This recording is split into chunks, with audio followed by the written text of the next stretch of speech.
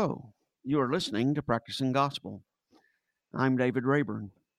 If you're just tuning in, this is part two of a series that I'm having a conversation with Dr. Mark Mullinax, who is professor of religion at Mars Hill University in Mars Hill, North Carolina. We're talking about the fact that Christianity in the United States is experiencing a great deal of anxiety. In our last episode, Mark offered the suggestion that the reason for that anxiety has to do with our worldviews, that our worldviews give us a way of looking, help us negotiate our day, also give us a sense of normalcy, and even a sense of our future, what to expect, what to anticipate in the days ahead. And then he offered the insight that we get anxious when our worldview is interrupted. That there are two kinds of interruptions, and that one of those interruptions is the unintentional interruption. In our case, in the United States, as Christians, we are experiencing the interruption of the fact that Christianity is no longer the dominant worldview or is quickly becoming a minority worldview. But in response to that, Mark suggested that in all religions, there is the intentional interruption that we can provide in counter to the unintentional interruption. A means in which we step back through Sabbath, through meditation, through prayer, in order to respond to what's going on with us. And so Mark has given us some insights about how to provide that intentional interruption. It's an opportunity for us as Christians to provide a resilience to the situations in which we're facing, especially as progressive Christians. Gives us a chance to practice the gospel we believe in, practice the resurrection in which we live. So, again, welcome, Mark. Thank you for being with me. Thank you. It's good to be back with you. All right.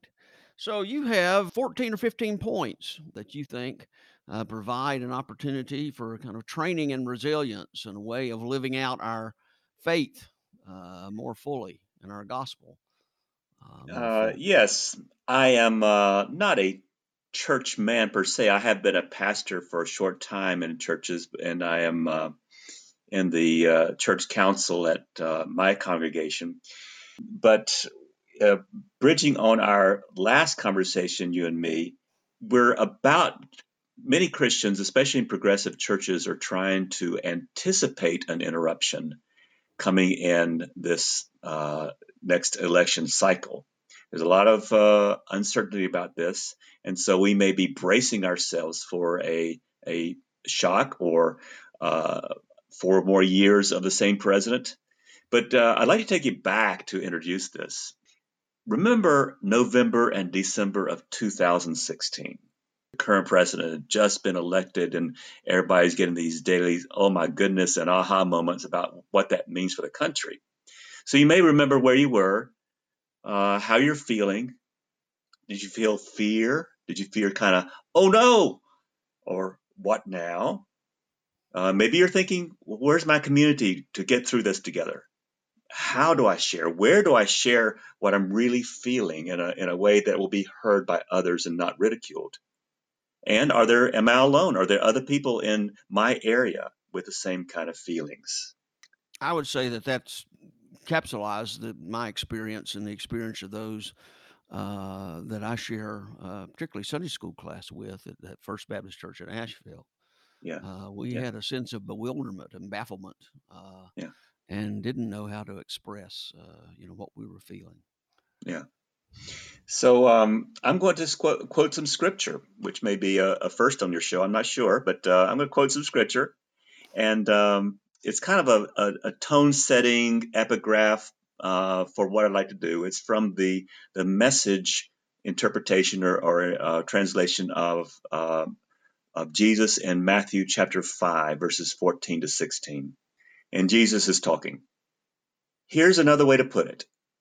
You're here to be light, bringing out the God colors in the world. God is not a secret to be kept.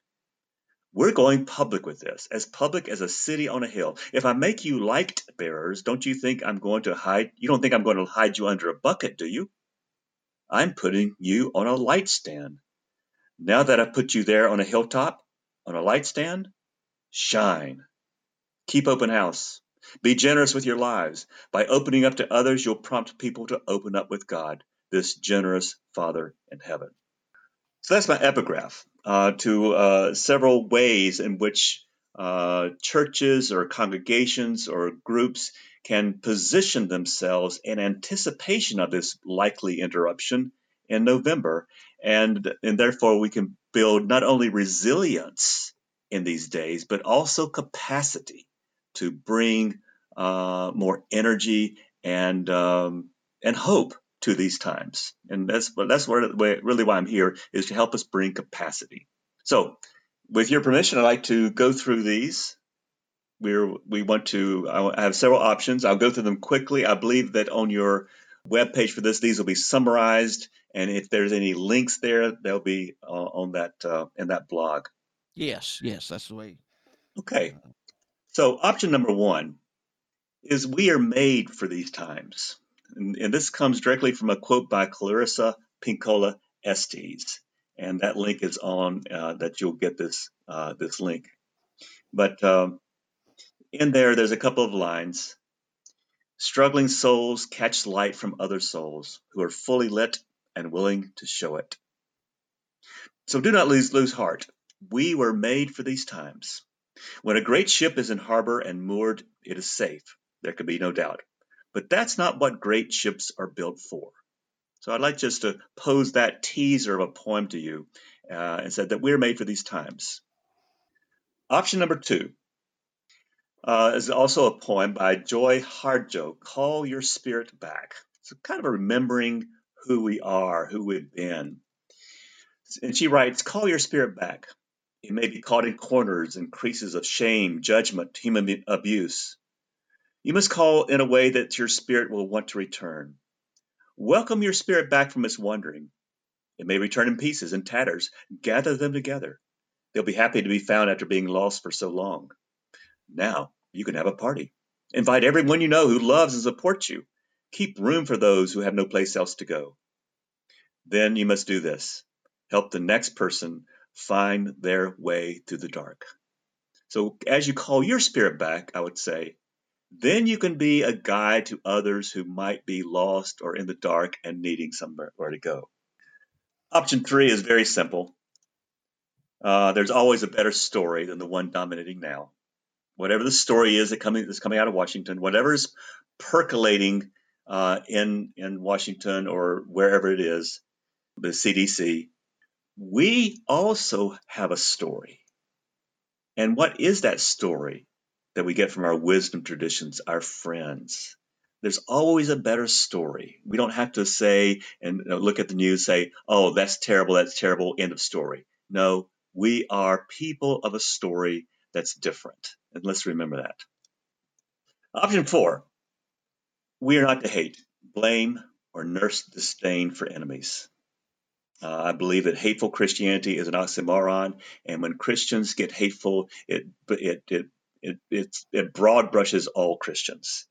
And so let's remember that we don't need to blame or to hate or to nurse disdain. It doesn't become us. Option number five, I get from Wendell Berry's poem, The Mad Farmer's Liberation Front, and it has this line: "Be joyful, though you have considered all the facts." In other words, do not let the deep joy that is already within you get overshadowed by anything else. Remember who you are. It's sort of like option number two. But remember who you are and don't get overshadowed by anything else. Option six, we're not alone. We don't have to figure out everything alone. There are angels unawares out there, people who could help us share the load. And whether we are looking for a congregation or whether we are a congregation maybe in search of other people that can help us, there are still other people out there. I do believe that. Option seven is probably not for everybody. It depends on your congregation's DNA. It is faith-informed resistance, which may be in the streets, maybe not, but I like to think of it as a faithful misfitting into our culture, where we are cultural misfits, where we are quick to understand what's going wrong because we don't fit in Tetris-like into the culture. Instead, we approach culture with grace and forgiveness, and this is a kind of resistance too. It'll look different for different congregations based on your history. I'm not necessarily talking about taking to the streets, unless that's already a part of your DNA. But most congregations may need to discern their own ways to resist, their own particular personalized ways of being misfits in the world today. Option number 8 is let's reimagine what mercy is, what hope is. What does leading with grace and humility look like? What does that look like in public as well as in private? Why is mercy so much better than leading with judgment and criticism? Yes, we do need critiques. We do need critiques of culture and politics. But can we? Yes, we can do it in non-criticizing ways. So have a sense of reimagining what mercy looks like in these days, in which mercy is pretty much in short supply. Option 9. I live in Asheville, and about 14, 15 years ago, there was a movement among conservative Christians they were reacting about something, and they said with their bumper stickers, "We still pray." So what if we resurrect that meme? Instead of saying "we still pray," a church advertises itself by saying "we still believe." We still believe X and Y and Z. And this could be a church's or a congregation's perfect response to these times. And of course, who is it that they believe and what is it they believe in? But get to go public with what it is that they believe that will be a balm to trouble people in these times. And that's the whole message here. We need, I think, to reach those people that are lonely and looking for hope. The option number 10, the angels, every time they came to earth, Jesus said so many times, "Be not afraid, fear not."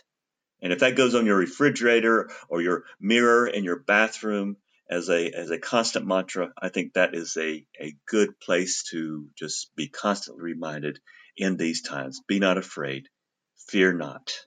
There's another story at work.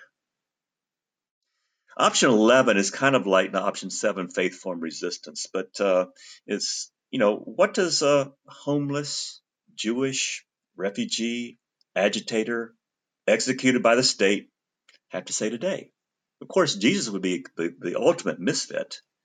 So what do we see Jesus actually living in the world today? How do we see him actually alive today? And what if we join him there? So what does this homeless Jewish refugee agitator executed by the state still say today? If God is still speaking, then how is Jesus still articulating that? Option 12. Insert your church name here. This could be an advertising campaign. Insert your church name. I'll just say Circle of Mercy, faith over politics since 2001. And that is, we emphasize faith instead of politics. And this could be the branding of a church in these times. Going quickly to 13, build bridges, not walls. We have enough to separate us already. Can I get a witness?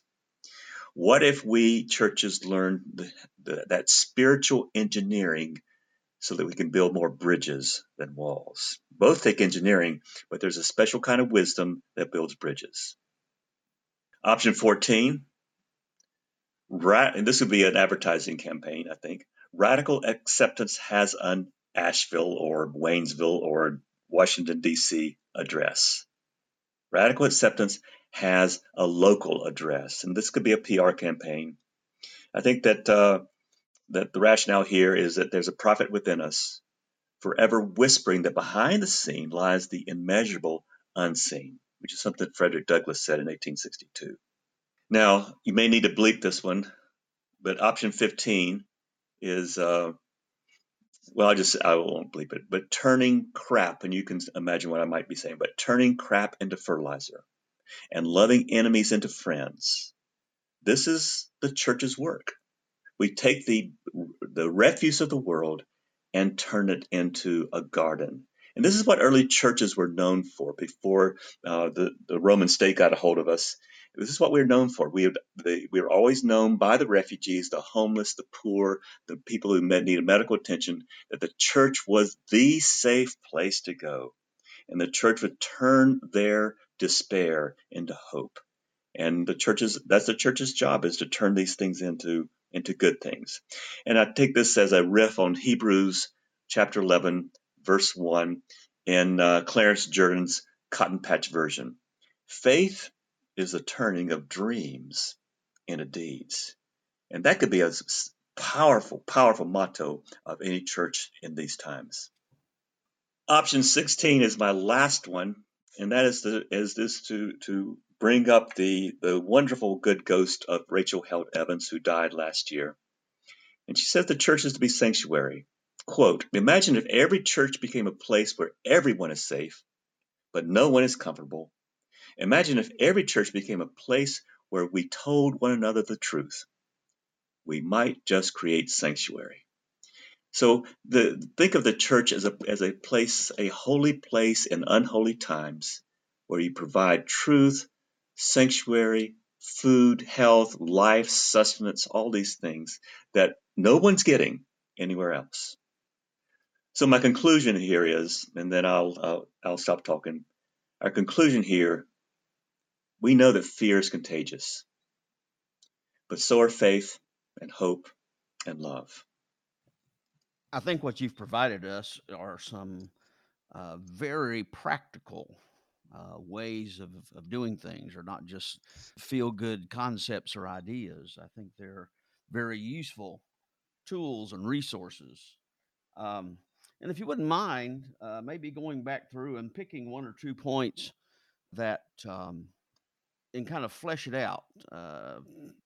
Talk about it as you see it enacted at Circle of Mercy. Oh boy, wow. Well, Circle of Mercy started out with pretty much one of the early discussions is how public will we go with our resistance. We've had several members who've gone to jail, who have not paid their taxes and gotten in trouble. We've had lots of that misfitting, but more public resistance. And so we've had a wonderful conversation about how public do we go. Um, it's not for every congregation, of course, but there are people who do urge us into a kind of, if you are a faithful person today, there's so much to resist in our world that is not loving, not of God, not healing. And so we've had that kind of conversation. And I think that a church could easily have a longer conversation. Any church could have a longer conversation about who shall we be in these times? Are we just going to be like every other background Baptist church, fading into the faded wallpaper and not really, showing ourselves? Or are we going to make public a witness of welcome, a public witness of loving, of forgiving, of providing a space for everybody, including our enemies? So that can be a powerful regenerative conversation that a church could have. And you talked earlier, David, about churches dying. This could be the revitalizing conversation that a church could have. How do you imagine mercy happening today in this congregation? Well, two So, examples kind of come to my yeah, mind, and both of them, interestingly, related to responding to the Ku Klux Klan. yeah, Um, in his book, um, World Making 101, I believe is the yes, title. David Lamott yes. David Lamont, yes, tells the wonderful story about how a group in Knoxville, Tennessee, went down to provide a caring confrontation to parade and gathering of the Klan, Yes. in which they dressed up as clowns. Yes. And as the Klan chanted "White Power," Yeah. they acted like as clowns they couldn't quite understand what they were saying and thought they were saying "white flower." And so Yeah. then they Yeah. got out flowers and white flowers and passed them around, Yeah. and then say, "Oh, wait a minute, you're not talking about flowers, but bread flour." And so they got out bags of bread flour and started tossing that around, Yeah. and then it provided a creative and not blaming, judgmental way to counter the experience. Yeah. And then the other one, Michael Hahn tells Yes. the story of his experience while he was teaching at Wake Forest. That there was another Klan parade and gathering, and that Yeah. uh, as the parade was going on, there were some young people that began to join the parade, and some of their youth ministers were trying to grab hold of them and no, don't do this, and it looked like it was going to get out of hand and become the kind of confrontation that the Klan was kind of hoping for, and a former African American civil rights leader was beside Michael and said, "Michael, join with me, help me sing." And they started singing "We Shall Overcome." Yeah. And as they started singing, others picked that up, and they joined in behind the Klan as they were marching and parading down the street. They joined Yeah. in behind, singing, and kind of marched them out of town, singing "We Shall Overcome." Yeah. And so that was another creative way of providing again, a caring response Yeah. that doesn't judge, that doesn't seek to Yeah. uh, result in hostility. Yeah. We liberals can be just as bad as anybody else about disdaining others and dismissing the rights and the voices of others. And so let me propose even a more radical way, if I could. And I've not done this, but some of my friends have done this, and that is, while staying within your congregation, join in publicly another congregation and enter into their life and get to know people's names and birth dates and disease histories, and then all these alleged differences kind of melt away when you join in, because you realize you're part of a one human family. And that could be a way of doing it. So a church could partner with another church and say, yes, we don't have this all figured out, but hey, we could, with our respective histories and DNAs, maybe come to some common ground. And that would be newsworthy. So, I think that's a good idea. In similar ways, I've heard a couple of my friends who at one time were combative, um, and have kind of found themselves not wanting to do that anymore. Finding themselves wanting to approach the differences in more bridge building ways, more caring ways, and to not be us versus them. And yes, as you yeah, said, the liberals are as prone to as anybody else is, yeah. and It, it, trying to. it may be as simple as taking one's likely enemy out for a cup of coffee and say, hey, we may not agree, but let's at least spend some time together and see what's important to us. Not trying to convince the other, but maybe just listen to each other, which is a radical concept. This simply listening, as anybody who's been through clinical pastoral education knows, that simply listening is so empowering to the other person. Well, and it builds those relationships. Yes. When you hear each other's stories, Yeah. uh, you come closer. Okay. Uh, But as we anticipate November, I'd like to challenge us all to do it differently this time and to anticipate with creativity, to understand that there's an interruption coming, and how can we be agile and build capacity for the future by our spiritual practices. So that's why I'm here to talking with you. Well, and I guess one of the other points I'd like you to kind of elaborate on in your mind as you see it, which builds on what we've been talking about, is option 8, which talks about reimaging mercy. Yes, yeah. Describe that for me as you see it. Well, this reimagining, I mean, mercy got us here. Let's get this straight. Mercy got us here. Whoever we are, whatever your story, it's probably got a lot of mercy in us, in it. And so I could imagine that a congregation who has this conversation says, okay, we who have been the benefits of untold mercy and grace and love, what if we radically reintegrated that into our story, our daily, weekly story, so that we then become even more aware of grace around us, mercy around us? And what if we led with mercy, so that everybody started leading with mercy instead of leading with judgment, leading with love instead of leading with criticism? And that could be just a way in which you could actually change the nature, the culture of a congregation by saying, we will no longer judge or criticize. We will now lead with mercy, lead with grace, because we're all struggling to get through this. We all have our issues. We've all been wounded somewhere, somehow, by someone. So how do we then build common bond with others as we go through the summer into November and then beyond? Well, you have given us much to think about, and like I say, many good tools, good practical things that we can do as we anticipate this and as we look forward to the future. And of course, we're still in the midst of the coronavirus and not certain Yes. how that is going to end up fully impacting us all and what that will mean for the future as well. Yeah. Um, but I think all of these things apply to those contexts. Uh, so I'm grateful. Thank you for Okay. being willing to share these, Mark. Well, I'd invite you And to list my email in the show notes for this podcast. If anybody wants to have an extended conversation with me, I'd be very happy to do that.